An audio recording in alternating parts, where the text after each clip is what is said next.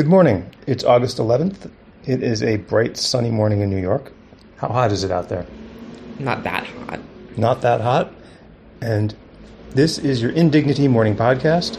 I'm your host, Tom Skoka, taking a look at the day and the news with special guest host Max Skoka-Ho, who brought us the newspaper today after taking out the trash, which is why he has the first-hand report on the weather. So what's in today's paper?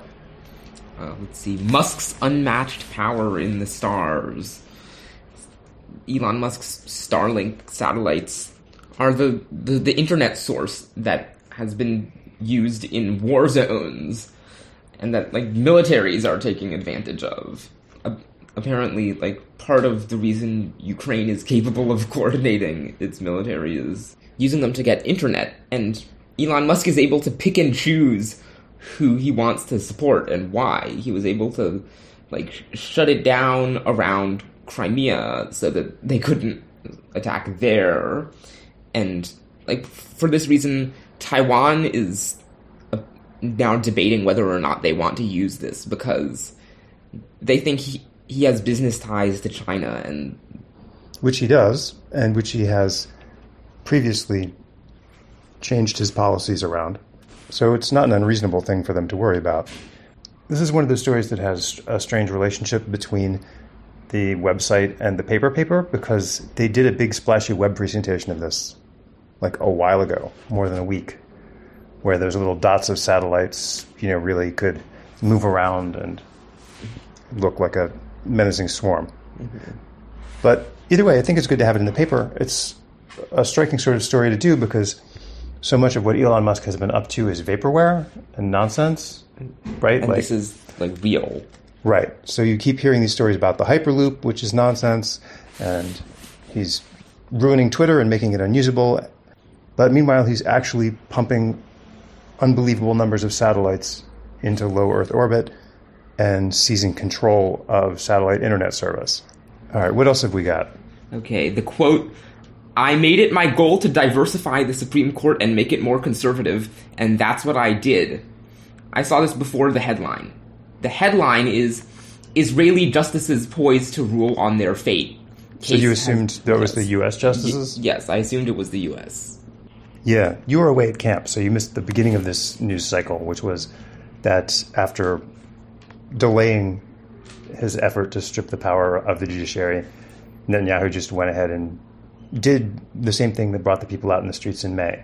So now it's officially law, and now the Supreme Court of Israel is trying to vote on whether it can be stripped of power. The death toll in the Maui firestorms appears to be up to 55. How many has the paper got?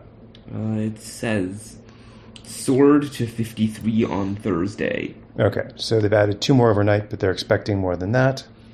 Mm-hmm.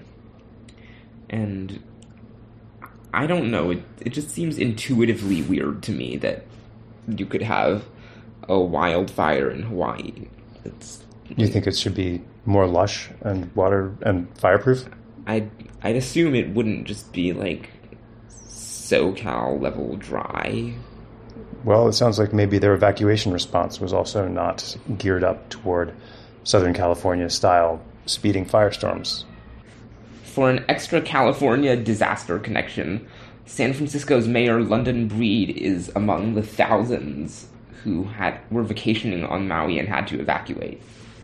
Last week we talked about how the Times had relayed without much inspection Mayor Eric Adams' claim that the city had run out of room for migrants. Today we have the Times circling back to that issue as they noticed that the spectacular line of miserable people outside the Roosevelt Hotel, the backdrop for Adams' complaints, has vanished, suggesting that, in fact, the city did have somewhere to put the people after they had gotten their news cycle about how they didn't have room.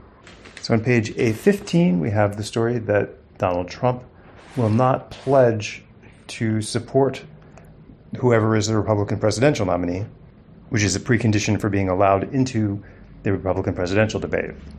What do you think? Is this a gesture of principle from Trump? What do you think? He just doesn't want to debate. He knows he's going to win, and he wants to make the debate stage look like the kiddie table. It is interesting that he didn't just take the pledge and declare that he's going to win anyway, so it doesn't matter. I mean, there are people who have made their personas as anti-Trump Republicans lately who have said, like Chris Christie has said, he will sign the pledge, but if Trump becomes the nominee, he won't support him. He's just going to ignore it. And what's the quote they have there? I am going to take the pledge just as seriously as Donald Trump took it in 2016. Donald Trump in 2016, back when he was famously opposed by Chris Christie, a real thing which happened. That's a pungent sounding quote from Christie, but I'm a little confused by it because Donald Trump was the nominee in 2016, so he did support the nominee.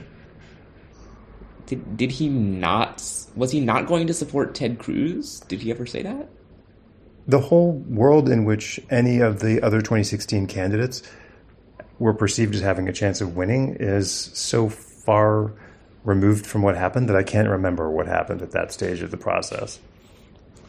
And yet another quote says that former Governor Asa Hutchinson of Arkansas says that he's just going to assume Trump won't win and then agree to support whoever the nominee is, which sounds to me like he is just trying to find an excuse to go back to Trump this next year. Well, if Asa Hutchinson breaks his pledge, then there's no way that he's ever going to get elected president. Oh, wait. There's no way Asa Hutchinson is ever going to get elected president anyway. All right. That's the news. Thank you for listening. Please subscribe to Indignity to keep us going. And we will talk again on Monday. Thank you for joining me, Mac. Thank you for inviting me.